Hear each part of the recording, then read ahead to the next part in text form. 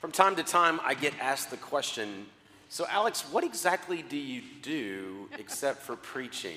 What's your job other than the time we see you on Sunday morning? So good question. How long you got? Good question. There is a lot, believe it or not. I remember Tebow McCrae, not Tim Tebow, but Tebow McCrae. He was a member of our church, now an adult.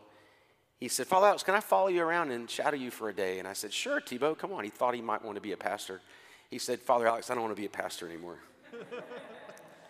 It's a messy job. And the shortest answer would be that it's taking care, tending the sheep of God, tending the flock. And as you know, tending animals can be messy.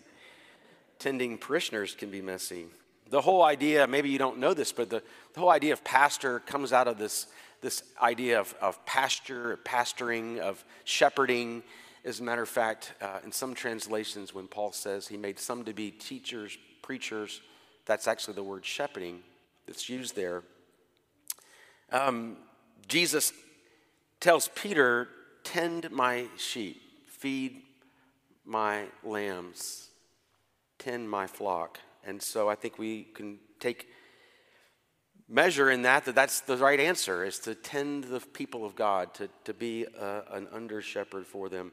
Paul says in the book of Acts, he says, guard the flock of God, for after I leave, wolves will come among you, and they will seek to destroy and scatter the people of God.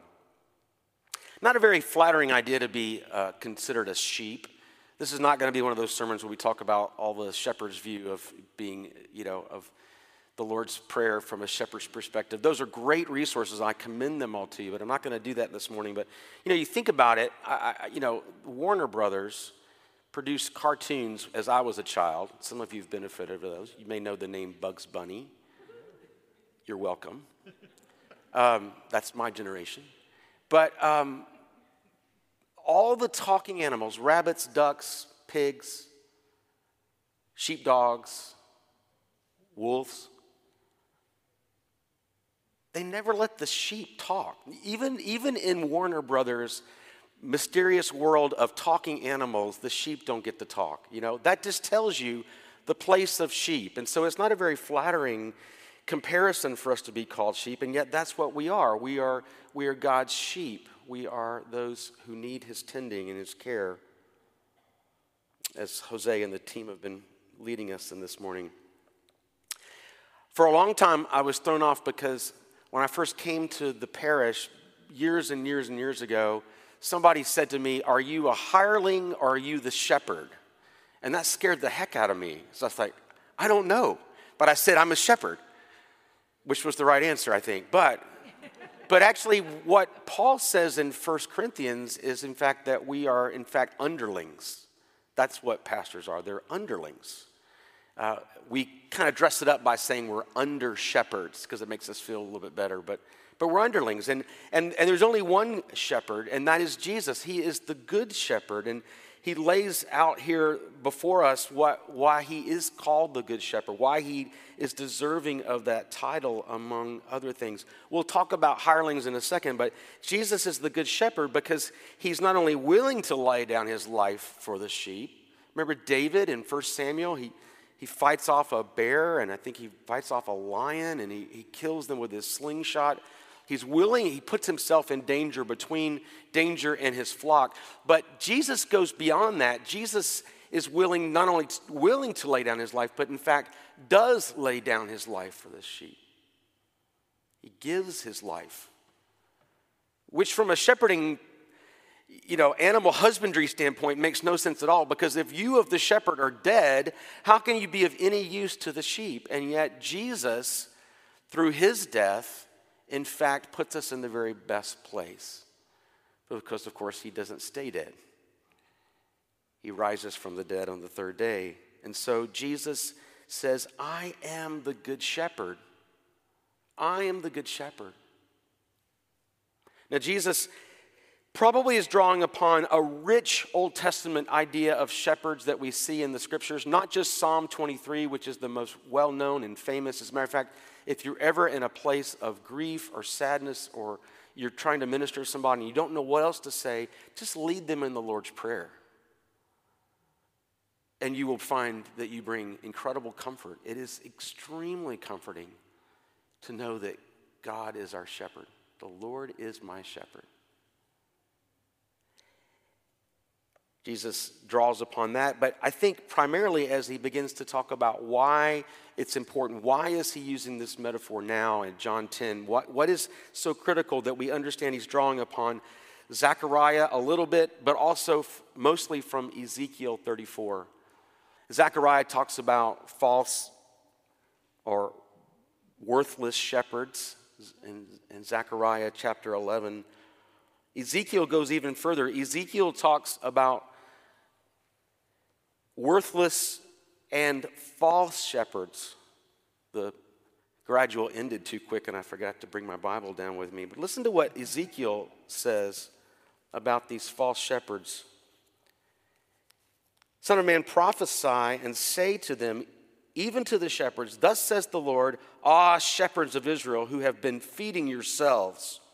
Should not shepherds feed the sheep? You eat the fat. You clothe yourselves with the wool. You slaughter the fat ones, but you do not feed the sheep. The weak you have not strengthened. The sick you have not healed. The injured you have not bound up. The stray you have not brought back. The lost you have not sought. With force and harshness you have ruled them, so they are scattered because there is no shepherd. And they become food for the wild beasts. My sheep are scattered. They wander the mountains and on every hill. My sheep are scattered over all the face of the earth, with none to search or seek for them. And then Ezekiel goes on to say that the Lord says, you worthless, you false shepherds, I will be the shepherd to my people. I will gather my people together. Surely this is one of those Old Testament passages that Jesus is drawing on as he explains that he is the good shepherd and begins to give his disciples and his would-be disciples a sense of who he is and why he's come. He is the good shepherd.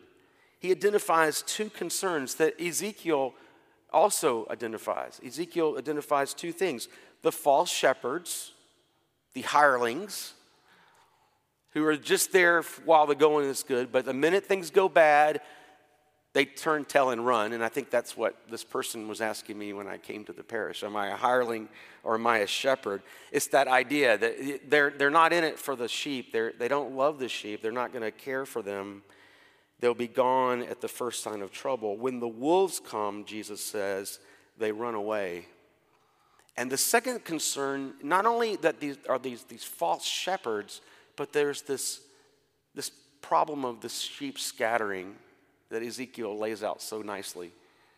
They're on every high hill. They're all over the face of the earth, and they're scattered. And Jesus, the good shepherd, wants to bring the flock together into one flock. But they're scattered because of the false shepherds.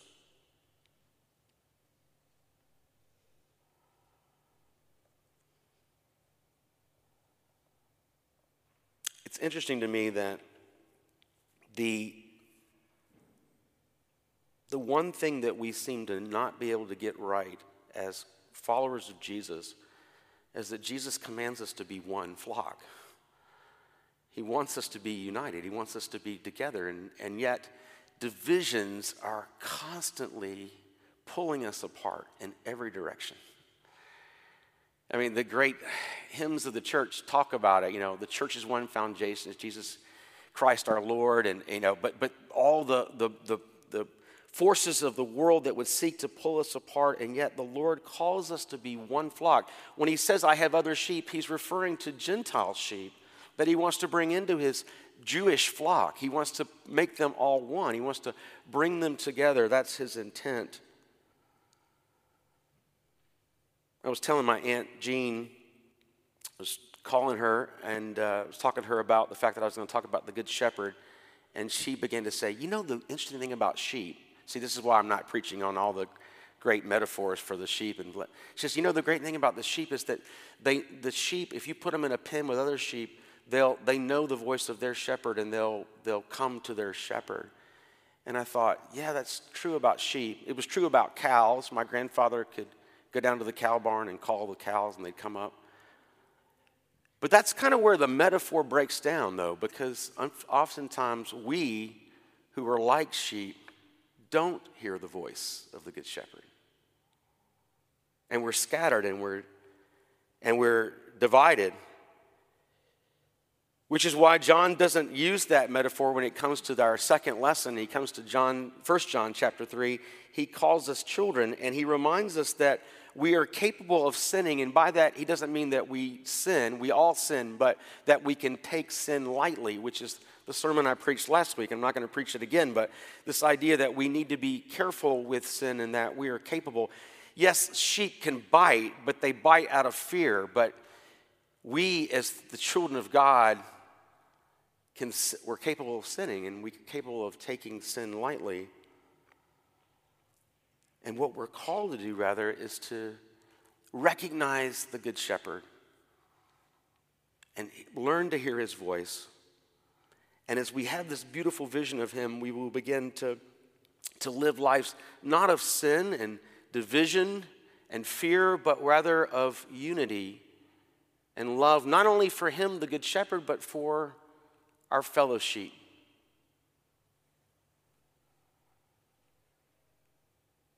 You look at the book of Acts, Acts chapter 4. Libby read that lesson first. And there you see, it picks up the story that we left last week where Peter and John are threatened by the high priest and the religious authorities not to talk about Jesus anymore, or bad things are going to happen. Unstated bad things. And what does Peter and John do? They come back to the disciples and they tell them, and the response of the church is that they begin to say, okay, well, we need to be praying here that God would give us a boldness that we might share Jesus, because this is the things they did to Jesus, this is just in line with how they treated our Good Shepherd. And so we need to pray that God will make us mindful of that and make us bold to speak his word. And so they call for that. And out of that comes great unity in the early church. And again, we see these very hard words to hear, that they held all things in common. They didn't see their material possessions as being their own. They probably held on, as long as they were theirs, it was Barnabas' piece of land until Barnabas sold it. But then once he sold it, Barnabas saw the need to be generous with the proceeds and to share with those who are in need and to take care of those who have any want. And so there's this sense in which the church is learning as the people of God, the children of God, to learn to care for each other. And that's something sheep can't do. See, the whole metaphor at some point breaks down, because we as sheep can care for each other. God calls us to. He calls us to minister to each other, to be generous towards each other, to love each other.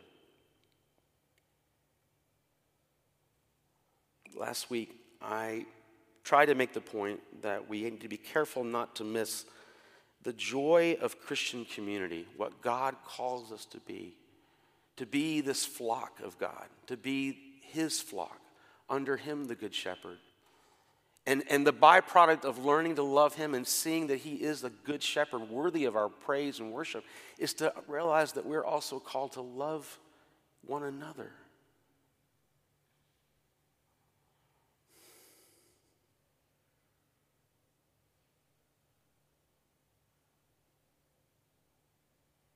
So what are we to make of this today? Well, it seems to me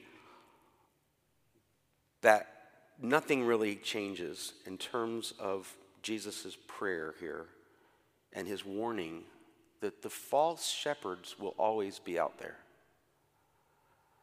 And here I'm going to probably step on some toes, but we only have one good shepherd.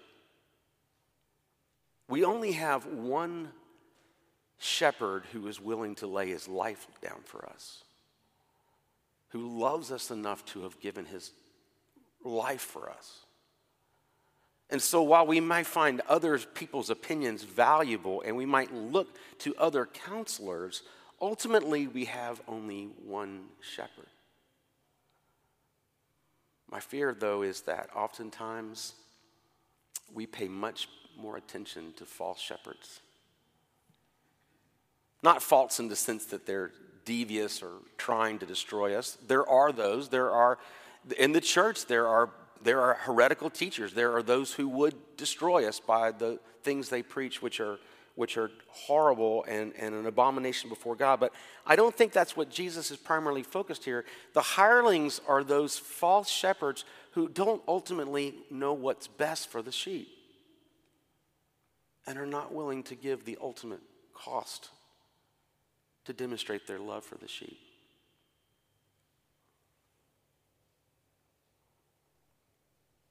I also think, as I said earlier, that there's the constant threat that we as the people of God will be scattered. And I think as a pastor, I'm probably more nervous right now about the church than I've ever been because of the things that have the potential of so sharply dividing us to the point that we would not even want to be associated with other people that say they're followers of Jesus.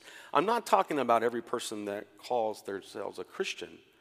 I'm talking about the people that we know that love Jesus, and we know they love Jesus, but we differ on other things to the extent that we would allow those divisions to separate us. That's what scares me. You see, the enemy knows that nothing he brings against the church can destroy it, like what comes from within the church to break us apart. Can you hear that? And that's my nervous fear. Not the faithless fear, but that's the concern by which I'm exhorting you this morning from this. Are we aware of the false shepherds who would ask for our allegiance? And does it burden our souls that we as the people of God can so easily be scattered and divided? I hope it does. Peter and John come back from their threats before the high council, and they tell the church, and the church prays in unity that God would embolden them, that he would make them bold to proclaim Jesus Christ. In the face of the potential for persecution, the church comes together and prays. What a novel idea. Rather than allowing themselves to be separated between, some of us say, we probably should stay home and not talk about Jesus anymore until this all blows over. And others that think, no, we need to go right now, and we need to go right back to the face of those guys, and we need to proclaim Jesus like right in their face, right outside their door. They didn't get divided. They went to prayer, and out of prayer came a boldness and an infilling of the Holy Spirit afresh. That is our witness. That is who we're to model ourselves after, is the witness of this early church. Will we be such a church in our day? Or will we be lulled away? So, applications. 3 things for you to think about. First of all, who are the false shepherds that you're tempted to listen to? Do I need to throw in some names? Do you know who they might be? Who are the false shepherds? Again, I'm not talking about in the sense that they're trying necessarily to be devious or to bring about your demise, but they're just not the good shepherd. And ultimately, if we're listening to any other voice other than the good shepherd's voice, then we're going to be led astray. And we're going to be divided. So think about, who are those false shepherds? Secondly, where in your daily walk, where in your weekly encounter with Christ, where do you intentionally seek to hear the voice of the Good Shepherd? Talking with a friend, he said, I love to get up in the morning early, I get my cup of coffee, and I open up the newspaper, and I read the newspaper cover to cover. And I thought,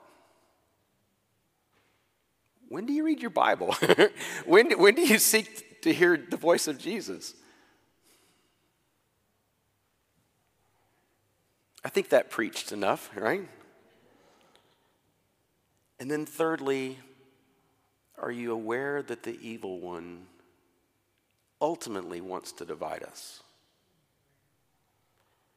Over COVID, over politics, over racism, over countless things. He doesn't care. He just wants to bring us apart. Christ calls us to run to him in prayer, to seek to know the Good Shepherd, to learn to love the flock even when we don't agree with each other, that we might be one flock under one shepherd, Jesus Christ. Amen.